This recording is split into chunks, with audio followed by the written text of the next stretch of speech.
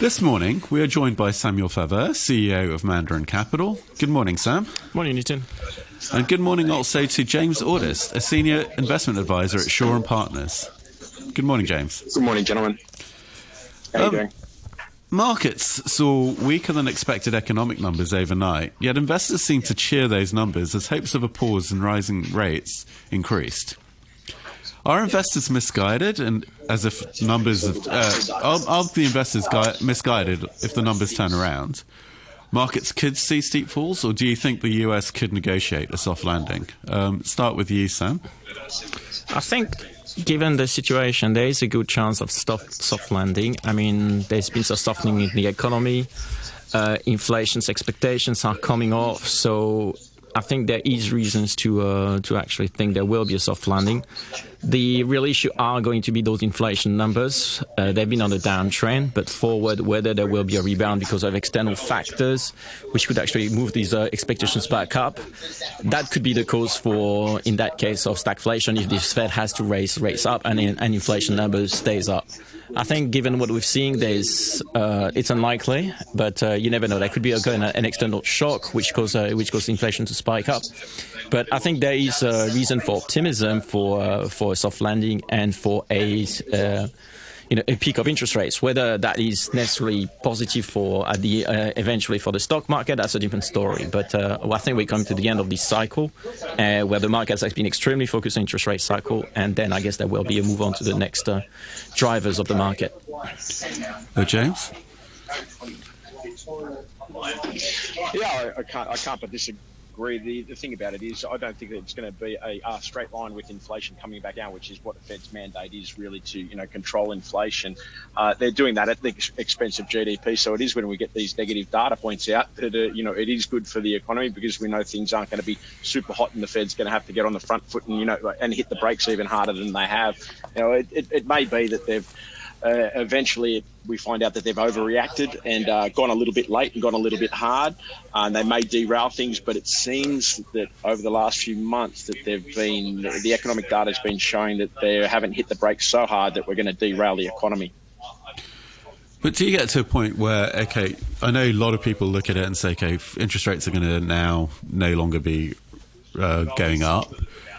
You're now starting to see a little bit of a turnaround in the numbers. How does the market overall react? Because generally, if you look at it historically, I know people think otherwise, but when you get to these peaks, the markets will come down ahead of the economy as well as the interest rates. So do we start saying that the market's starting to top out? Start with you, Sam, again. I think there's a chance. I mean, there's been, as I said, a lot of focus has been on the interest rates peak. Profits has been extremely resilient, but obviously we have a slowdown on the economy. Then it's all going to be about consumptions and profit growth in the US. So, look, I think we're coming at the end of the cycle. I think we have to be cautious and be selective in what you're going to have to select in your portfolio. I don't think it's going to be a general broad rally as we've seen which has been stubborn rally when we've seen during this interest rate cycle hike. And James, I know you look at all the sentiments as well and see how markets react. What are you seeing on that side? Yeah, well, I mean, we saw the consumer confidence numbers, which were supposed to print at 116. They came out at 106, and again, as Sam says, the thing about it is the corporate profits have been very resilient. One of the things that I'm kind of watching is a definite move in the dollar index. So with the US dollar index trading at the 103 level at the moment, that's elevated, and that's going to actually hurt US multinational corporates. And we haven't heard much from them in terms of this most recent quarter talking about the impingement on their foreign earnings being, repatriated into the US, and that may become a bit of an issue. But obviously, the dollar index is just tracking what's happening with the yields, and we've seen the US 10s peel off from 433 basis points to 411 at the moment. So I agree with Sam, because what we're actually and yourself, what we're actually seeing is the markets are actually preempting what the Fed's going to do. So I think the Fed's on pause now. Hopefully they may raise once more, but we may see inflation be choppy in between now and over the next year or so. And on that score, while it's a pause, when do you anticipate that they'll start lowering rates, or will they stay around these levels for quite a while? No, I'd be happy if they just stayed steady rather than even, worrying about a cut. But I don't think we're going to see a cut until at least the second quarter of 2024, if not the back end. Sam? Yeah, I don't think they have a reasons to cut at the moment. I mean, economy is still fairly healthy. Inflation is still up there. So, look, at the end, I think long term, we're just back to where we should be, very, very neutral in terms of interest rates policy. So I think they're very happy to have achieved this neutrality long term without having really derailed the economy. And I think they're in perfect wait-and-see positions to react if inflation starts picking up again, or do a minor adjustment if there's really an increase in the slowdown. So I wouldn't expect too much of an actions from the Fed forward for the next 6 months. The other factor that everyone's been focused on, apart from inflation, is obviously China. And China, the economy, every day that you pick up the paper, it seems to be getting weaker and weaker. Is that going to have an effect globally? And could that be a trigger that could turn things around to the negative side? I'll start with you, Sam, on that one. It has an impact. It definitely has an impact already regionally, and obviously that will have a contagious effect. And the first impact is actually on inflation, because the situation in China has been deflationary. So on that base, it has been helping some of these countries highly depend on China for the fight against inflation. So that is definitely on the positive side. On the negative side of it, there's a global slowdown. And at some point, it will hurt, the growth and the profits of the companies. And then obviously there's China itself with a lot of situation in terms of credit with Country Garden, as you mentioned, which has to be addressed, I think, separately. James, how do you feel the China effect is going to play out on the global scale? Well, we know that Beijing has the balance sheet to bail out any issues that they do have, but they don't want to be seen to be just bailing out the corporate world whenever, they've over-leveraged themselves in terms of property, etc. One of the things which is, very important for Australia, with China being, our major trading partner, is we need the demand, we need the draw through on our resources. So, we're obviously, a little bit concerned with what's going on internally over there. And that may end up being a bit of a dark horse for us. So you've actually hit one on the head there in terms of one that we are actually concerned about. Well, Sam just mentioned about Country Garden, and obviously their results yesterday were poor. They have hinted that they might have to do a default.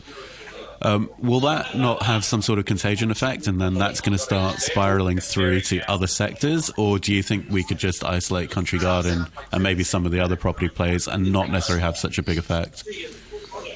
I don't think you can isolate a Country Garden. I think it could be quite a defining moment for how this thing is going to play out. Because if you look at the US and the way they can restructure the economy, they have all the legal tools and the history of restructuring. You get Chapter 9, Chapter 11, and what they've did during the financial crisis, how they stepped in. Interestingly, in a supposedly free market economy, the state intervened massively during that credit crisis, when China, at the moment, they're very reluctant to step in.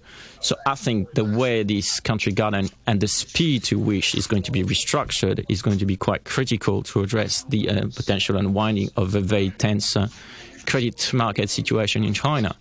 So, given what has been happening and how long it's been dragging on, I am fairly pessimistic on how this could actually unwind. And if it starts, it could only be the tip of the iceberg. I not necessarily agree with James that the government has the capability to bail out the whole system, because I think the amount of interconnection and spreading is probably not even well known to the central government, and that has profound ramifications into the country whole economy. And I think, we're seeing a real supply shock at the moment, and that hasn't been addressed enough, and certainly not with enough strength to really segregate or contain a potential major credit crisis. James, I mean, I know you're looking at the Australian market being in Australia, and we have seen some of the tariffs that had been in place come off, and there was some sort of resumption of a normalised trading. Has Australia seen that pick up from China, or is the weakness in the economy still holding things back? Well, our main exports are red dirt, iron ore. So, that's a huge one. We get these sentiment type issues where we see, Treasury wine estates, having bans on wines, etc., and that's impacting them as a company. But really, they're not overly reflective or too impactful on what's happening in the Australian economy more broadly. Certainly the coal export ban that's now been lifted to a degree is helping us as well. But, you know, with Sam saying what he's saying, he's actually made me nervous. So I've just smashed the sell button on a few things. So thanks for that, mate. But yeah, the thing about it is it's a lot of it's going to be sentiment driven, and if we do see fractures in the property market and a few different things in China that spook the global market, they're a big player in global GDP percentage. So you know that could really it could derail things. Hopefully it won't. Yeah, it's funny because you do talk a lot about sentiment, and I know you were talking earlier about how when people came into the year they were a bit bearish, and then we've had pretty positive markets. People are now being quite bullish. I guess with some of the stuff in China, we're kind of getting. I mean, it's still on the bullish side, but do you think we could start shifting towards a more neutral stance, or? And also, I mean, or do you start playing the contrarian and say, okay, well, all the bad news is out there, and now let's say, well, how much more bad news can there be? And maybe it's time to get back in. I'll start with you on that one, Sam. Sorry. Go on, James. Continue. Sorry. Well, the thing with that is, I mean, whatever the next black swan might be, whether that comes from Chinese property or some other, that by its very nature, the black swan's unknown. So I don't think that we'll ever be out of the woods in terms of what might sideswipe economies on a systemic basis. But I'm a little bit more upbeat. What Sam said earlier before is to actually, look at the companies in terms of looking at the specifics of a company, and I think that's what he was touching on, rather than just looking at this, much broader helicopter type of view. I think that's important for me as a portfolio manager to actually, look at the nitty gritty of the actual companies and look at them specific to themselves on a regressive basis and see where they're at on a valuation basis, and that's what keeps me in stocks when people are getting shaken out. We know just recently there was all of this chatter about it. If the Dow Jones had have gone for one more day, it would have equaled the longest winning streak that it had ever had since 1895. And so these are sentiments, bullish things that are going on. And then now everybody's talking about the weakest month of the year. Well, that may be true, but it's really it's for the S&P 500. It's now only down 1.61% for August, where it was down 2.61% in February. So we've already recovered that. So now people aren't talking about that. And this is all the sentiment stuff that's driving, market moves. Okay, so personally, I think, there's a lot of different things going on. I think black swans, so you can never predict. I don't think all the bad news in the market, because especially I'm talking specifically from China. I think there's some pockets of good news around the world, so it's not all doom and gloom. But specifically in China, and especially on credit crisis, usually it starts with something which everybody thinks is benign, and the acceleration is never forecast. And again, it's not only a demand side on the real estate, for instance, in China. It's also a massive supply shock, because it's not only the developers, it holds the supply chains behind it. So I think on that basis, until that is cleared and sorted properly, you have limited upside for this country, because you cannot price the risk. Until you can price the risk, then it's easy to assess the risk. But until that risk pricing is not feasible, then I think you have to be cautious. I think it's different from the countries where you can price the risk. Like in the US, for the moment, I think it's fairly easy to price the risk. Australia also, what your risks are to some extent. But I think that's why you have to be specific on your analysis.